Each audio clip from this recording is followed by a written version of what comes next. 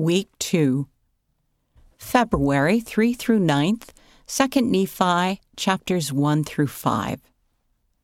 What blessings did the fall make possible?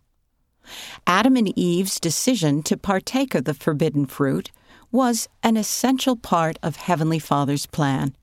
Without the fall, we wouldn't have access to some of Heavenly Father's choicest blessings. Consider these. 1. Our existence on the earth. 2. Families. 3. Knowledge of good and evil. 4. Growth and progress. 5. The ability to feel joy and happiness. 6. Freedom to choose between right and wrong. 7. Redemption through the atonement of Jesus Christ. 8. Resurrection. 9.